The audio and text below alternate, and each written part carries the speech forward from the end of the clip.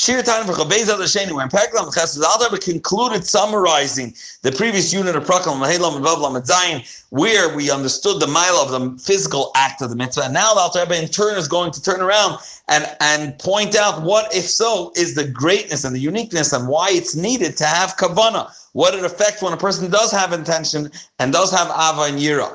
Zakt Alter Rebbe, despite what we explained about the mile of Maisa, Afal Pikein, Amru, still in Svarim Kadmanim, we find that tefillah, Oisha bracha, whether it's a whole tefillah or specific brachas, if it's done below kavanah, without intention or without emotion, hen kiguf below neshama. It's like a body without a soul.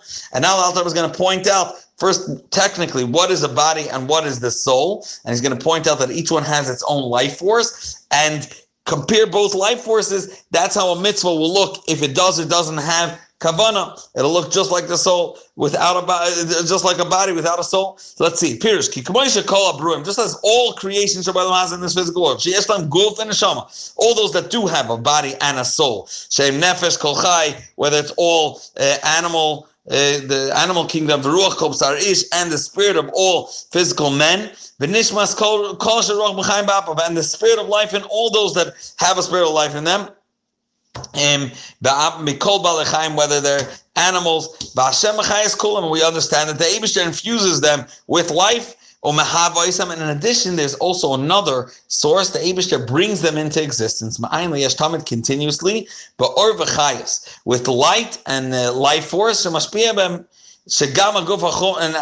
does it mean? The Alter Rebbe is giving us a little taste of where the Alter Rebbe explains extensively in Shari Yichud Emunah that everything initial, that being that before the world was created, they had no existence. And there were no matzis at all. They weren't a reality. That they were created, if they're not continuously kept in that state and they're given their existence, they will retract and they'll, so to speak, they'll gravitate back to being nothing. And therefore, there is, even in the stones and earth, they also have a life force which the Eibishter is giving them and giving them an existence. However, that's a very low voltage type of energy that they're getting. And then there is, in that, there's also the spirit that's given. For example, the body has its own life force, like we said, giving it an existence. And then there's another, the Eibishter infuses it and invests in it a neshama, a spirit of life.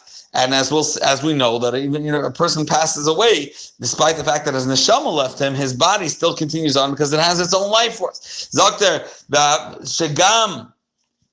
Even the physical coarse body, and in turn also the inanimate, the stones and earth, which stay in the same place, they don't move at all. Still, yes, they also have light and life from the Eibishter. So it shouldn't return to being nothing, as it was before they were created. Now, once you note that they both have a life force, now compare. And let's contrast those two life forces: the life force of giving it its physical existence of a body, and the life force, the spirit of movement, and by animals, and kolshken by a person of thinking and moving and speaking. You can't even compare those two energies. In the same way, you can't compare a mitzvah that's done without the soul if it only has the low voltage of the body. Still, there would be no comparison at all in value. The light and life force, that just shines and brings into existence the body, to the life force and the light that shines into the neshama, which is the spirit of every being. And this will help us understand what the kavanah adds to the mitzvah itself.